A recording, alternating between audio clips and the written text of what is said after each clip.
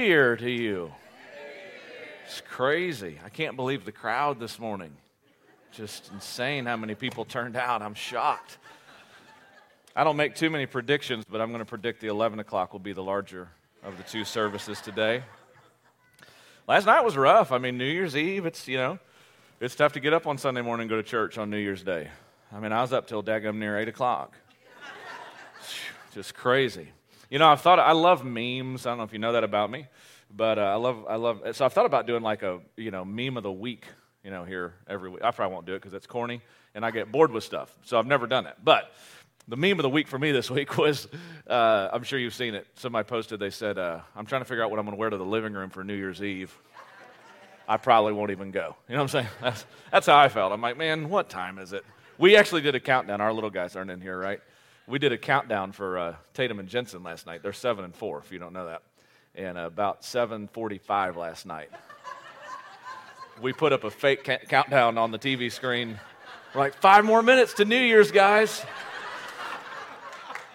It worked. It was awesome. So then at the end of that, we're like, woo, Happy New Year. Gave hugs, high fives.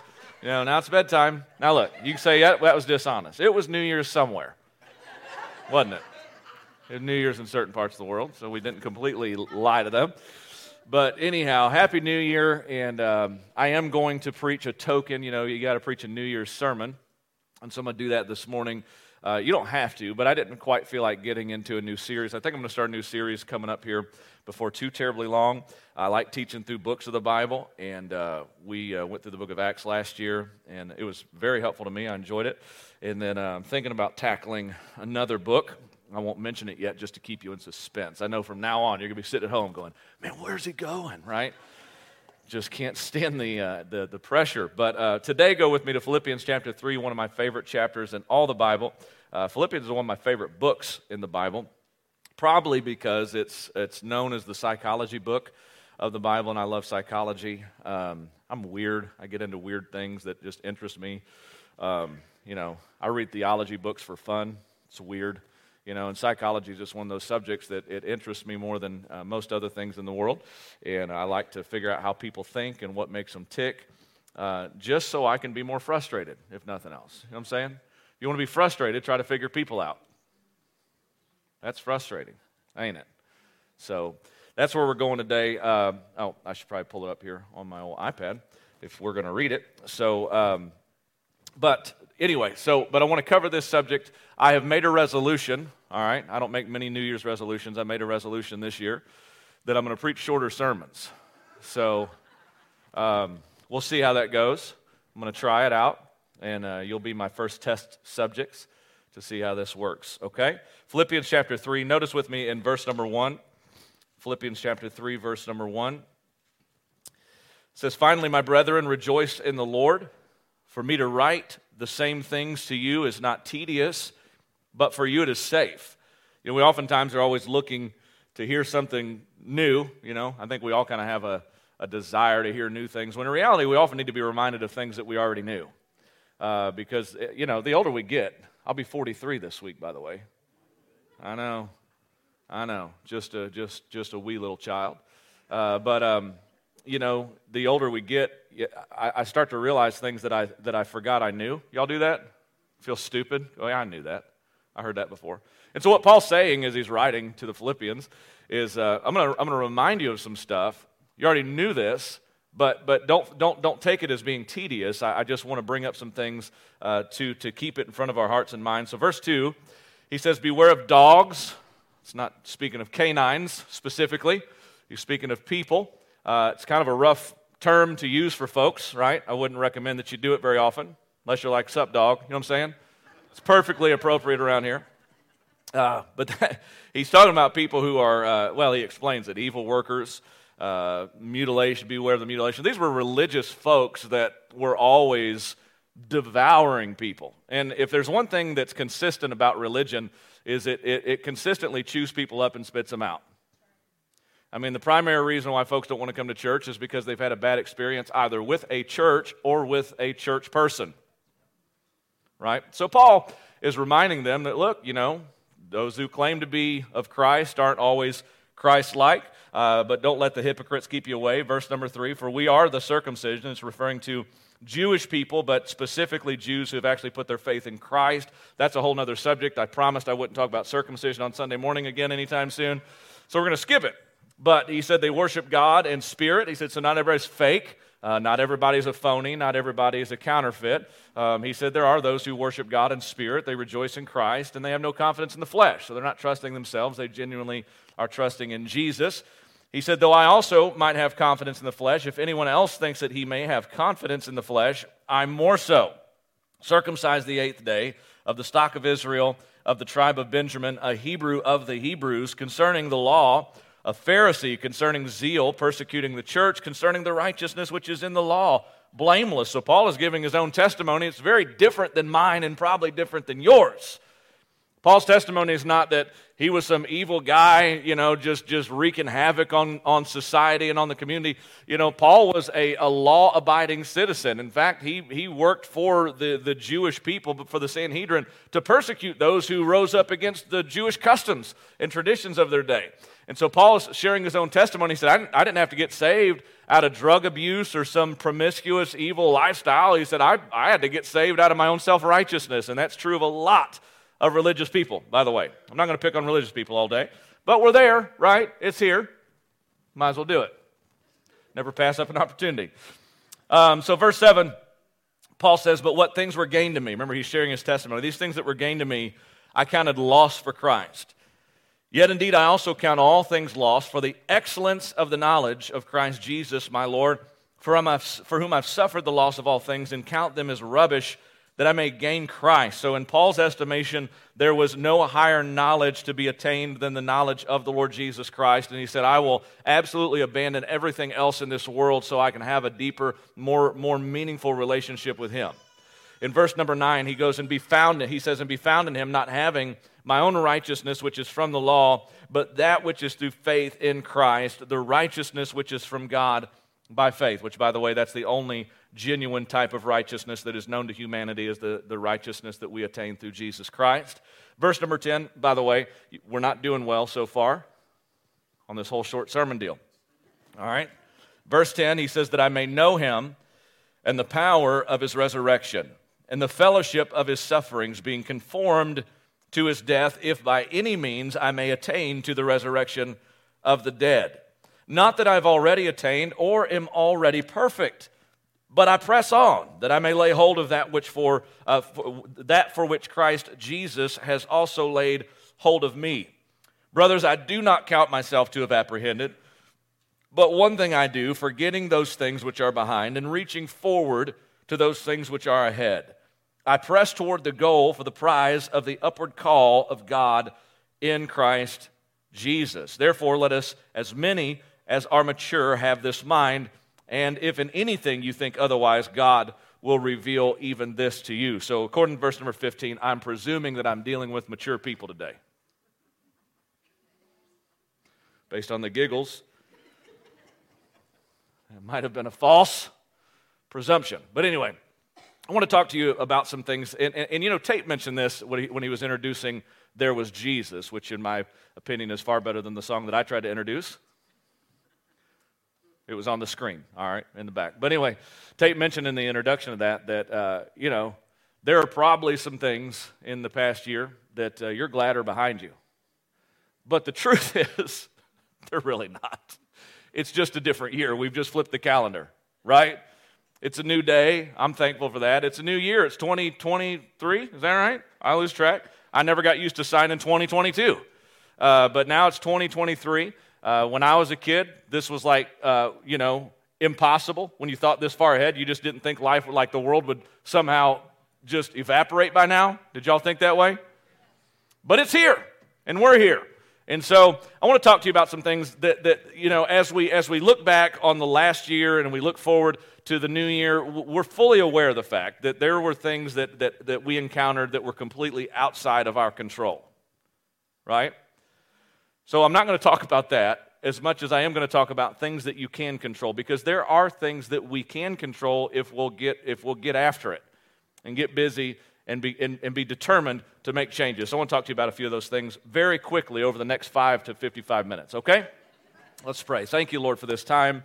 Thank you for the new year. I appreciate the fact, even though we understand it's just the turning of a date on the calendar, it really does give us this sense of freshness. There's a reset element to a brand new year. And so I pray that you'd help us to take hold of that, Father, that we could take full advantage of the opportunities that are in front of us and not just make it another turning of a year, but God, I pray that we'd make this the absolute best year as much as is humanly possible.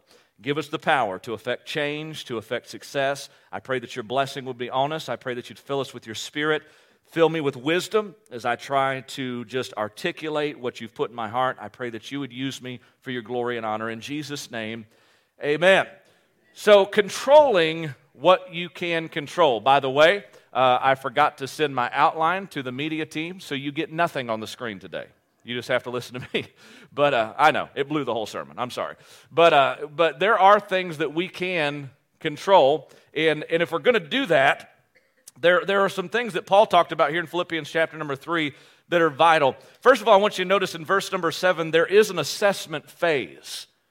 How many of you have realized that life is not just going to work out if you don't learn how to work it out?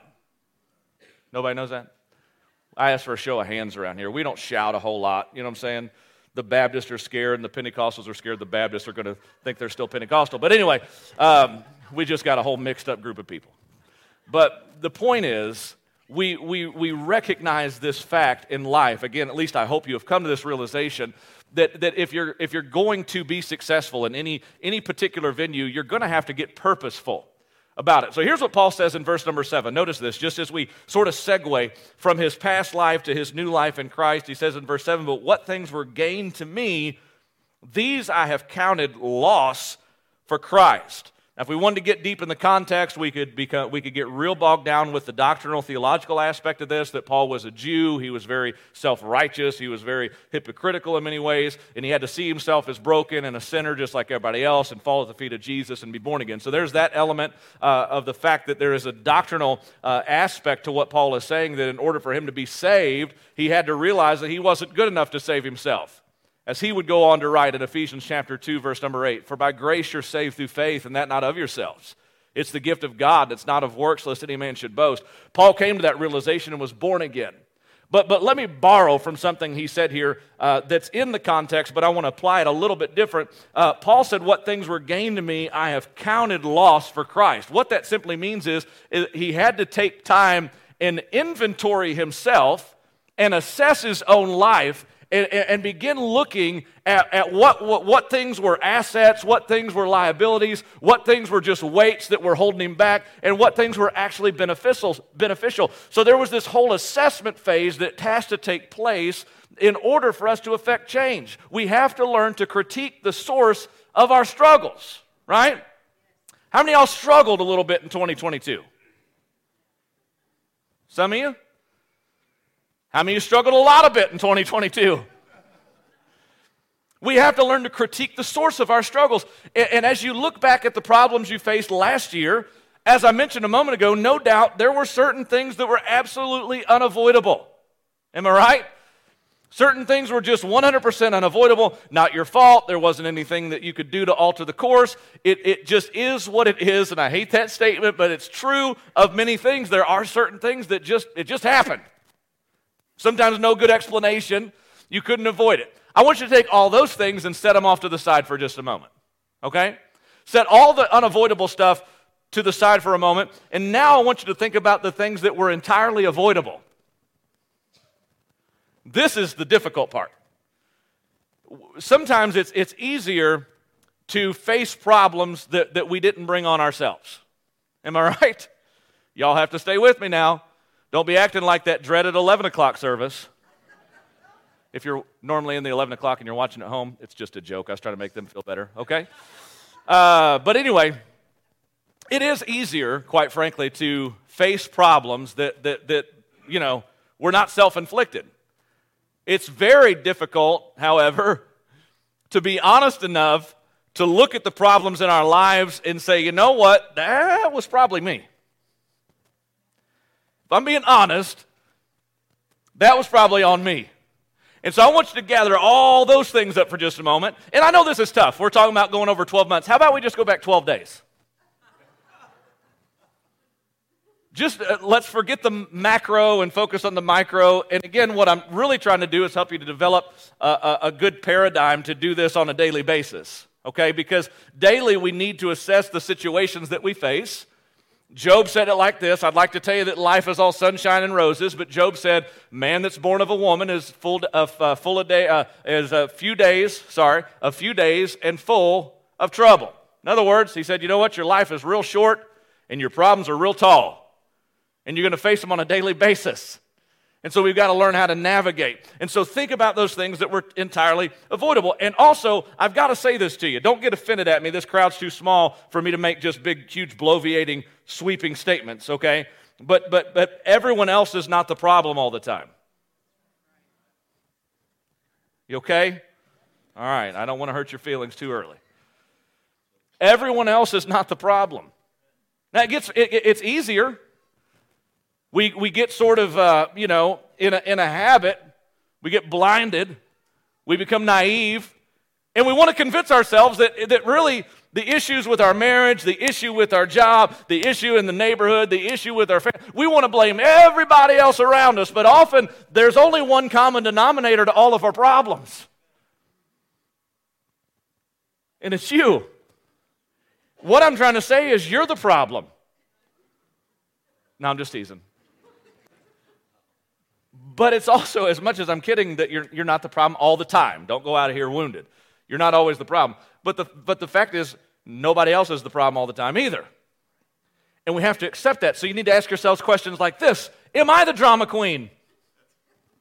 Maybe I'm the drama queen. Maybe if my life is always affected by drama, it might be that I actually like it.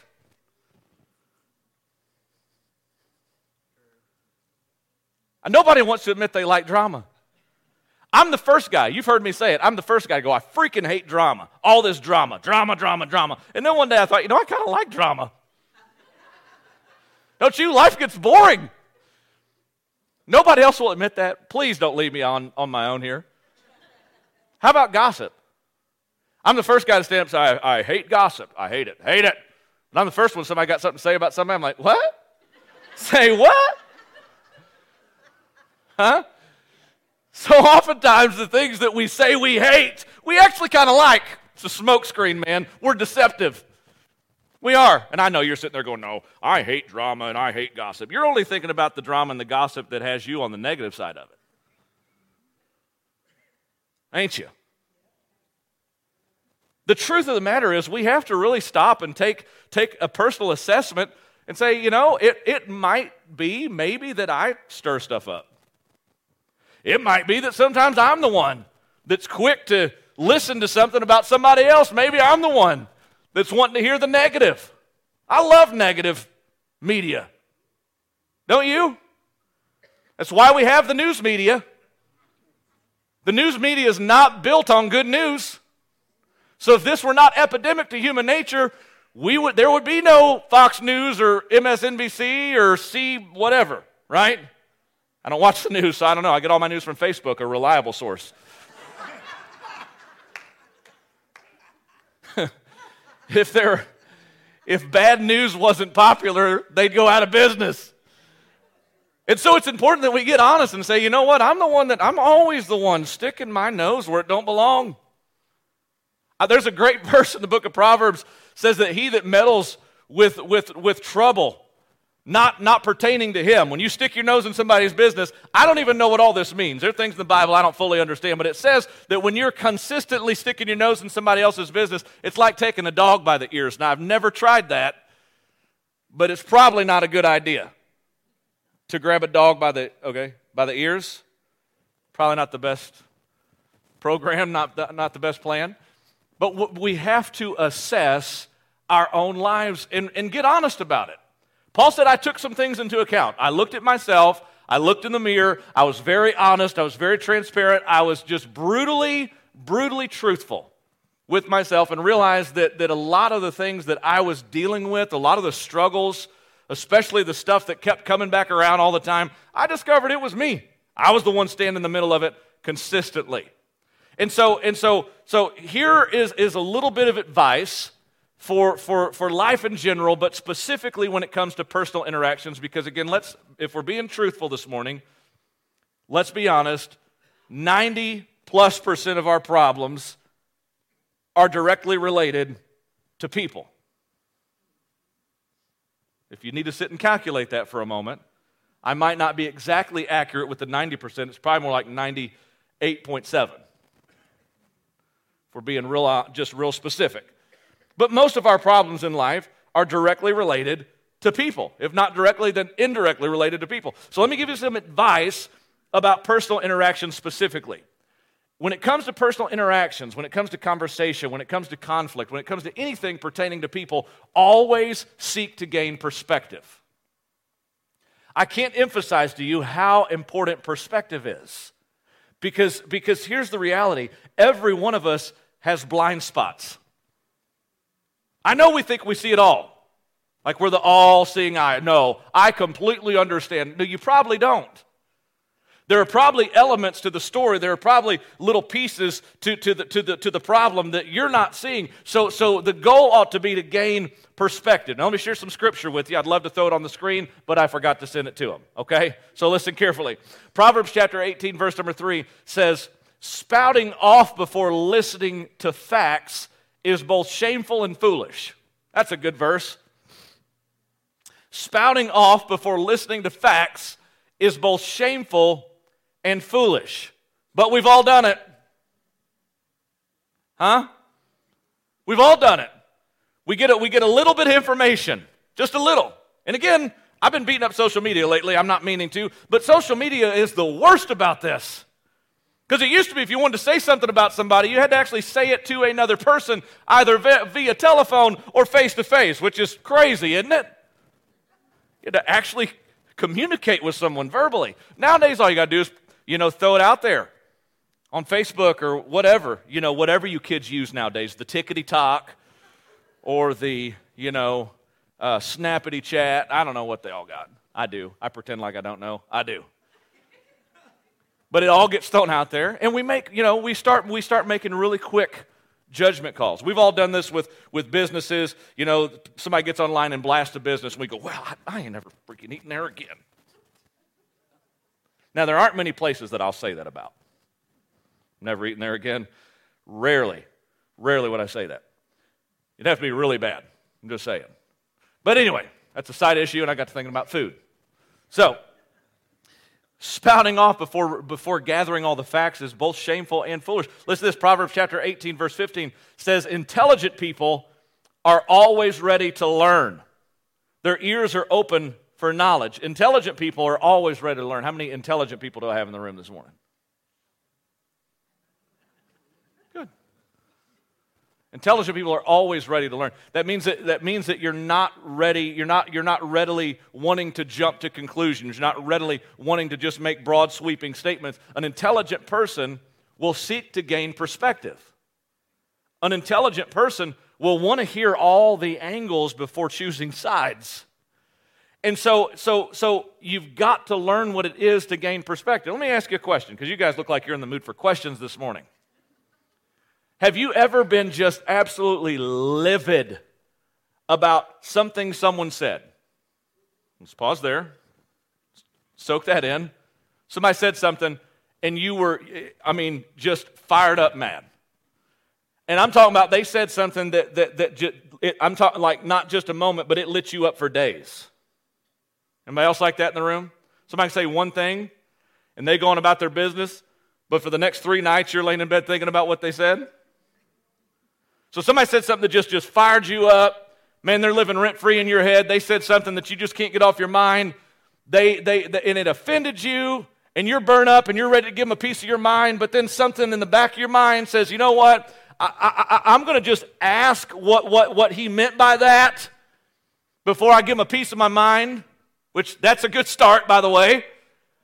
I'm gonna just ask him one more time before I unload the litany of things that I want to say in response, because by this time I've already got my gun loaded, both barrels ready to fire. Huh? Or am I the only sinner in the room? I feel like I'm so lonely today.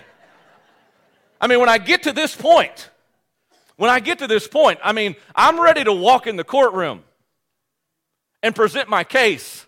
Like, I want to get other people around and say, come here, Hoss, why don't you say what you said again?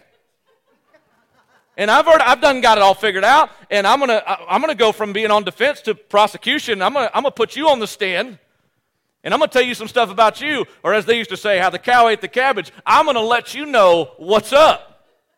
I've done thought it through, right? I have my battle plan. I'm ready to attack, and then that still small voice in the back of your head says, just do this. Before you do that, just ask them, what did they mean when they said that? And then when you do that, which again, I've done it many times where I didn't do that and it didn't work out well. Right? I've jumped to conclusions, and again, based on my conclusions, I've made decisions and determinations, and again, prepared to absolutely verbally destroy them. I'm pretty decent at that, right? I got it all lined out and prepared, and I've just jumped in and just tore somebody up, and they're like, what the heck, dude? I didn't say that. Yeah, you freaking did. Yeah, you said it. I was there. I got 2 ears. You think I'm stupid? I heard what I heard. I've done that. And then when I've gone and just calmly said, hey, man, what'd you mean by that? Have you ever had this happen where they said what they meant again and you heard it, same words, but then they explained what they actually meant and they didn't even mean what you thought they meant? But you were ready to kill, at least fight. Let's not jump to murder yet. You were ready to fight somebody over a misunderstanding.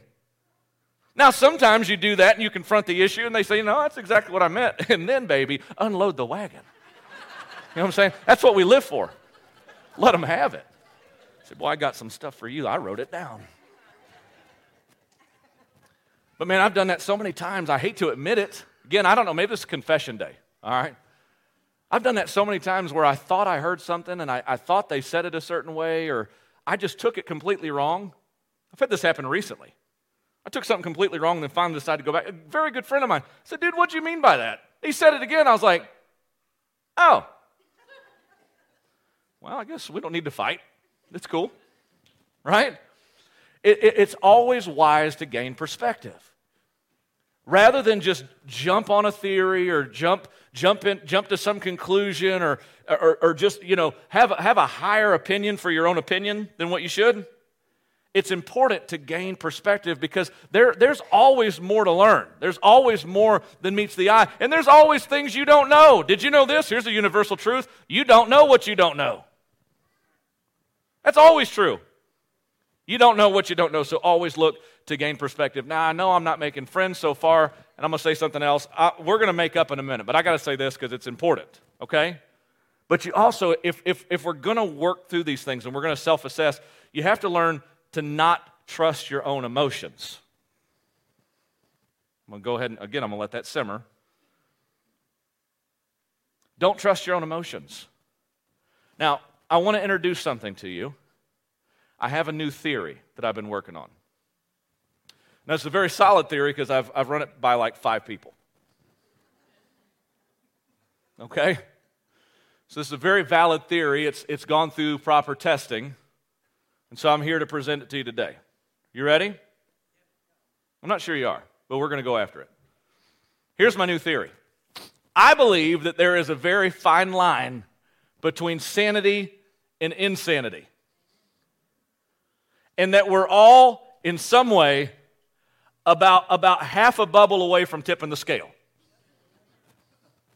That's my new theory.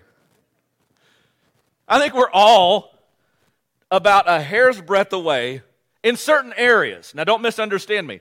I'm not saying completely, certifiably, across the board, insane, okay? I'm not saying physically, mentally broken. I'm just saying there are certain areas of your life, certain parts of your mind, certain aspects of your psychological makeup and mind that we're about that close. There's a fine line between sane and insane. Now, I can see you're having a hard time with this, so I'm going to give you an example. Hear me out. Have you ever done something personally and then looked back on that decision and said, what in the H-E double hockey sticks was I thinking? What was I thinking? Why did I do that? How many? Help me, please. Look at this. Oh, see, now I've run it past more than 5 people. It's becoming more than a theory. It's scientific at this point. We have all done things and then later looked back. I'm talking about made decisions. And don't look at your spouse right now. Keep your eyes here.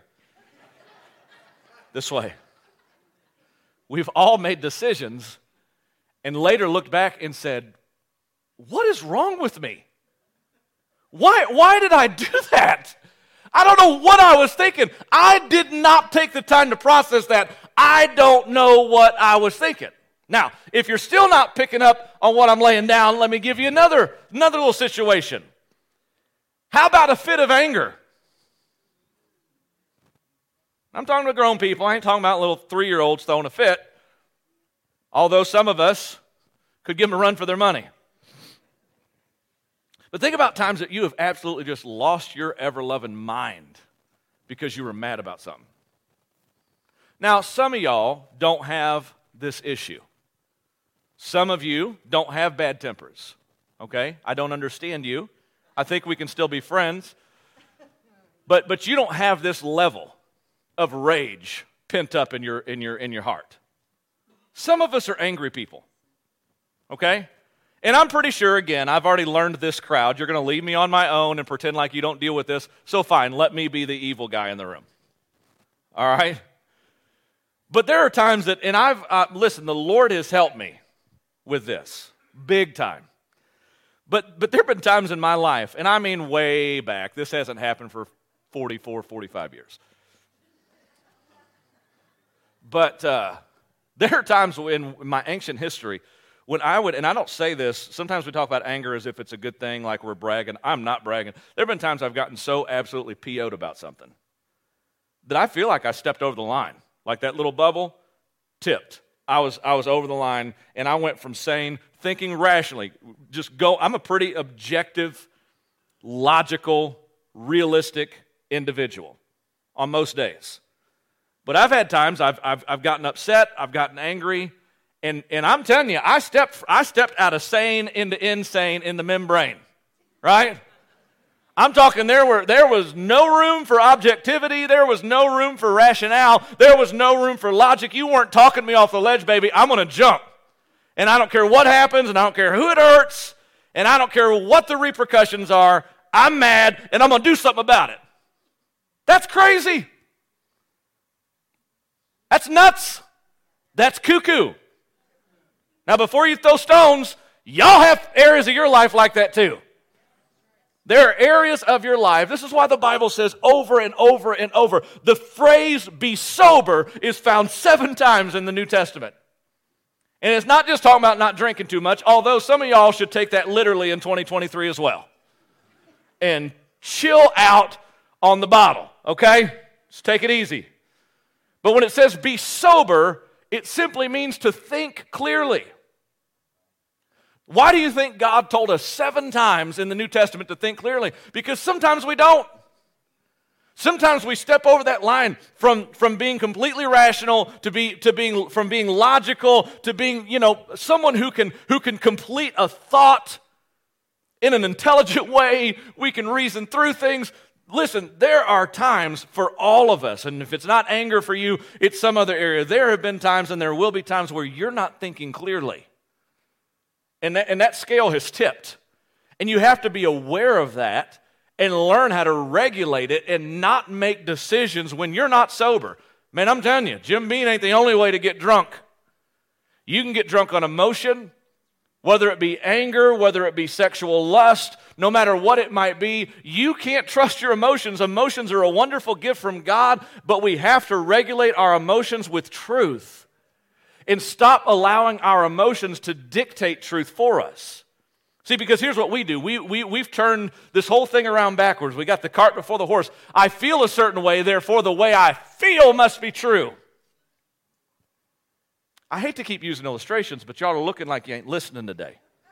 Now I'm going to relate to the men. Ladies, I'm going to lose you here for just a moment. Well, kind of, because you're part of this story. You'll understand it too. But how many of you men, come on, help me, please. I'm begging you. Stay with me here. How many of you men have woken up on any random morning, and for no apparent reason, your wife is just upset with you. You just woke up. You haven't said hello. You haven't made coffee. She hasn't even given you a chance yet to mess up.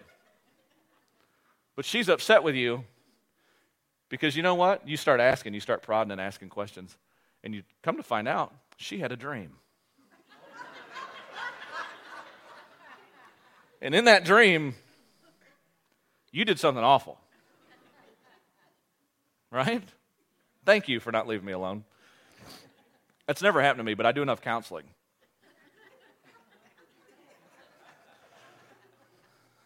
It's happened to everybody. Now, not in that scenario, but I've woke up mad before because I dreamed somebody did something or said something, and it was so vivid, so real, so lucid that I thought, and I'm in a bad mood. I wake up in a bad mood. And nothing has in fact happened. It's not reality. It was completely contrived. Somehow my mind made it up. Right? We have to learn not to trust our emotions. I give a little illustration about being tickled here, but I'm not going to do it when I usually talk about this. Y'all ever heard my tickle illustration? It's the weirdest thing I say usually, and that's saying something. I hate being tickled personally. Don't you? If you like being tickled, you have stepped over that line. And you're nuts. You're completely crazy. Stay away from me. But you know what you're going to do if somebody tickles you? What are you going to do? I'm going to laugh. I might punch him in the face while I'm laughing. It's true. It triggers violence. But I will laugh and hit you right in the jawbone. Which just goes to show you can't trust your emotions.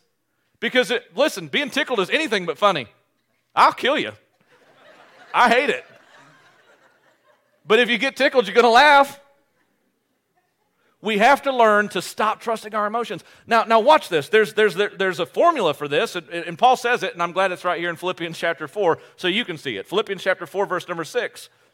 Paul says, be anxious for nothing, but in everything by prayer and supplication with thanksgiving, let your requests be made known to God, and the peace of God, which surpasses all understanding, will guard your hearts and minds through Christ Jesus. Now notice the next phase. He says, finally, brothers, whatever things are true, whatever things are noble, whatever things are just, whatever things are pure, whatever things are lovely, whatever things are of good report, if there's any virtue and if there's anything praiseworthy, meditate on these things. So, you know what he's essentially teaching us to do? He's teaching us how to regulate our own emotional complex, our own emotional makeup. He says, first of all, you got to focus on what's true. A lot of times we have feelings about things, and that thing just ain't true. It's just not true. I can feel very strongly about something that's completely false. I can have very strong feelings, and again, I can give you illustration after illustration after illustration, but I've already told enough bad stories about myself today, so we're going to leave those alone. But I can tell you time after time, I've had very strong feelings about things that it just wasn't the way I thought it was. And so first and foremost, Paul says, whatever things are true, learn to focus on what's true. If you're gonna gain the truth, you've got to gain perspective. You've got to do your research. You have to do your homework. You can't be foolish and just jump on a matter the first time you hear something about it. You've got to be studious and dig in. This is why Proverbs tells us over and over to seek wisdom, and with all your wisdom get understanding. He said we've got to be consistently investigating and learning because we want to regulate every aspect of our lives based on the truth. The way I feel is not a good litmus test for truth, because I feel right now like most of y'all ain't listening. That's how I feel. I feel right now like some of this is falling on deaf ears, but the reality is I think you're actually listening. And you're starting to absorb it, and you realize that there have been times in your life when you have put so much stock in the way that you felt. And we hear this from childhood, like Disney taught us, let your conscience be your guide. Time out. Man, my conscience is flawed. My mental makeup, the way I view life, has been skewed by my environment. The way I think about people has been affected by what I've been taught by both verbally and through behavioral patterns. We have to stop trusting in our hearts to make decisions about people and about circumstances. We have to learn to seek the Spirit of God and allow God to reveal the truth to us so that I can allow my emotions to be built on what's true. Whatever things are true, whatever things are noble. And he begins by talking about anxiety, and anxiety is such a crippling thing. Fear is such a crippling thing. And the reality is, if we take an honest inventory of the things that we worry about, usually we worry about things that are not even reality. Again, I say this often, one of my favorite passages in the Bible. I've got so many different compartments in my life. That's why I have so many different favorite passages. But one of my favorite passages pertaining to this particular subject is where the Bible says, take no thought for tomorrow, because tomorrow will take care of the things of itself. Sufficient for today is the evil thereof. And a very easy way to say that and summarize what the Bible means when it says that is this: I have enough problems to deal with today that I can't worry about Monday's problems yet. I'm going to deal with stuff today. I'm going to deal with issues today. I got things I need to handle today. I got business to deal with today. I can't live in fear of tomorrow, because if I live in fear of tomorrow, it will cripple my effectiveness for today. And so I've got to learn how to focus on the day. That doesn't mean we don't take any forethought. That doesn't mean we don't plan ahead. But it does mean that you don't worry about what hasn't happened yet. We have to learn what it is to take honest assessments, to really think through in this phase of assessment. And you guys know that like New Year's resolutions are meant to be broken, right? Okay, so point number 2 this morning. These next 2 points are real quick, I promise. Point number 2, you have to move to the activation phase. Okay, this is just real quick. I can say this and move on. The activation phase is what if you made, think about this now, what if you made a commitment today to put God first in every single area of your life for 1 year? Now, if we're going to talk about how to activate and affect change, positive change, over the things that we can control, which is all we're talking about, is what we can control. If we're going to do that, number 1, we have to employ the Jesus first principle, which is seek first the kingdom of God and His righteousness, and all these things will be added to you. We spend so much time toiling on the things, we fail to put our confidence and our trust in the God who gave us the things in the first place.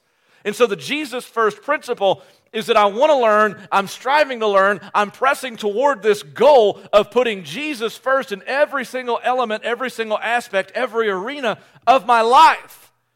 And so what if, this is absolutely 100% a big what if question that I want to throw out there, and I want you to think about, of all the things we've made decisions about this year. I hope you made some resolutions. Resolutions are good. But of all of our resolutions, in the midst of all of that, what if we made a commitment to strive to put God first in every single area of our lives just for a year? Don't worry about 2024, just this year. I'm talking about your family, your finances, every area of your life. I'm going to put God on the throne at number 1 in every single aspect, every element of my life. And this is more, I'm not one of those, hey man, try Jesus guys. But I am saying, just ask Christians, what would happen? What would happen if you just gave God 1 year and said, you know what, I'm going to figure this, I'm going to figure out how in every way, I'm going to pray about it, I'm going to figure out in every way, every area of my life to put God in the number 1 place, the number 1 position of my life. Now, if you do that, and we get to December 31st at the end of this year, and you say, you know what, that went to crap. It's not the worst thing you've ever tried. Are you listening? I'm talking about just for a year. See what would happen. Just for a year. See what would happen if you put God first in every single area. I'm challenging you. Just put Him above sports. Put Him above recreation. Sorry, did I knock over your golden calf? Put Him above everything. I'm talking about absolutely everything. Just put Him first and see what happens. Do it for a year. If it fails, come back next year and say, you know what, that didn't work. Do you have anything for 2024? I'll say, you know what, let's put God about third. See how that goes. Which will just probably be back to normal for most people, right? What if you put God first in every single area of your life? Now, how to apply that, I can't go through every single phase, but just thinking through it, how can I put God above everything else in my life this year? Now, I don't want to spoil it for you, but I can guarantee you if you'll learn to do that, you will not regret it this time next year. The activation phase is where we bring God into the equation and say, you know what, I understand I can't do this on my own. You remember, we're about a half a bubble off from being crazy. I can't do this on my own. I've tried on my own 10,000 different ways. I've failed a million times. God, I want you to navigate everything that I'm going to deal with. I want you to be there with me. I'm going to get some big visions, some big dreams, some big ideas. I'm going to set some goals. I'm going to do like Paul said, and I'm going to press toward the mark for the prize. But God, I'm going to need you to give me the wisdom, the insight, the perspective, the strength to get through this year. I'm going to put you in the seat of number one priority in everything in my life as much as possible and let you handle it. That'd be crazy, wouldn't it? I mean, what would it hurt to try that for 1 year? What would it hurt for just 1 year to, as much as humanly possible, we're going to fail. I'm getting to that part in a second. But as much as humanly possible meaning with the help of God, what if we put him first in everything? And then I told you that point, be quick. Last point is this. There will be an acclimation phase. If we're going to control what we can control, there will be a time of acclimation. Now notice what Paul said in verse number 12. He said, not that I have already attained or am already perfected, but I press on that I may lay hold of that for which Christ Jesus has also laid hold of me. Brethren, I do not count myself to have apprehended. But one thing I do, forgetting those things which are behind and reaching forward to the things which are ahead of me. I press toward the goal for the prize of the upward call of God in Christ Jesus. Now, you know what I'm about to say is true. Developing healthy habits takes time, doesn't it? Developing healthy habits takes time. It ain't easy, and progress doesn't happen without effort. Okay? Coast mode is easy on the front end. It's real tough on the back end. Right? Some of y'all have learned that about, never mind. I was going to say something about exercise, but who wants to talk about that on January the 1st? And so I just want to simply state that failure will be a major part of the journey ahead. Do you know that? If you even try to employ some of what I said today, I promise you failure is going to be a major part of the journey ahead. But Thomas Watson said it this way. He said, if you want to increase your success rate, double your failure rate. You ever heard that? If you want to increase your success rate, double your failure rate. If you're not failing, you're not trying anything. If you're not failing, you're not trying anything. You ought to be failing every day. You should. You say, oh, I don't want to fail. Well, you're going to. Unless you're just going to coast through life and be content with mundane and monotony. If you're okay with that, if you're okay with just sort of being complacent and flowing through this world and not affecting change, then you're probably not going to fail that consistently. But if every single day you're trying to be a better version of you than you were the day before, you will fail miserably on a daily basis. Get used to it, embrace it. Because failing simply means you're trying something. Failing means you're working at it. Failing means you're trying to gain ground, and that's what we should be doing. Paul said, I press toward the mark. He said, I've set some goals for myself, and I'm pressing toward it for the prize of the high calling of God in Christ Jesus. Controlling what you can control. Once again, you and I both know we're going to encounter things this year that are completely out of our control. You say, well, that's what I'm worried about. Don't worry about that. You can't do anything. Worrying ain't going to change it. Don't worry about that. But do concern yourself with what you can do. Don't be a victim of life. Don't be a victim of circumstance. Man, get up and get busy. God has given you a mind. God's given you creativity. God's given you power. And then where you fail as a human being, God's given you access to himself. And said, what you can't do in your own strength, if you'll come to me, I'll give you the power to do it. Ephesians chapter 3, verse number 20 says, now unto him who's able to do exceeding abundantly above all that we ask or think, by the power that works in us, and to him be glory in the church by Christ Jesus. I like that statement that he's able to do exceeding abundantly above all that we ask or think. That means God can exceed our expectations and will exceed them. If we'll dream big, if we'll get vision, if we'll have ideas and aspirations, it won't always work out. Big ideas, big dreams, big visions won't always work out. But if you're trying and you're seeking the Lord and you're putting him first, man, you'll be amazed. I promise you. I don't make many promises to people. But this is a promise I can make on God's behalf that I know he will keep. If you'll seek him first in your life for the next year, I guarantee you this time next year you'll be in a much better place. A much better place. Let's all stand together. Heads are bowed, eyes are closed. If you're here today and you do not know Jesus Christ as your personal Savior, we want to help you in that journey.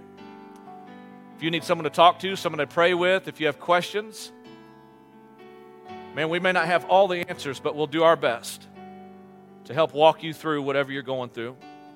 So we have church staff on hand, volunteers on hand that are ready to pray with you, talk with you.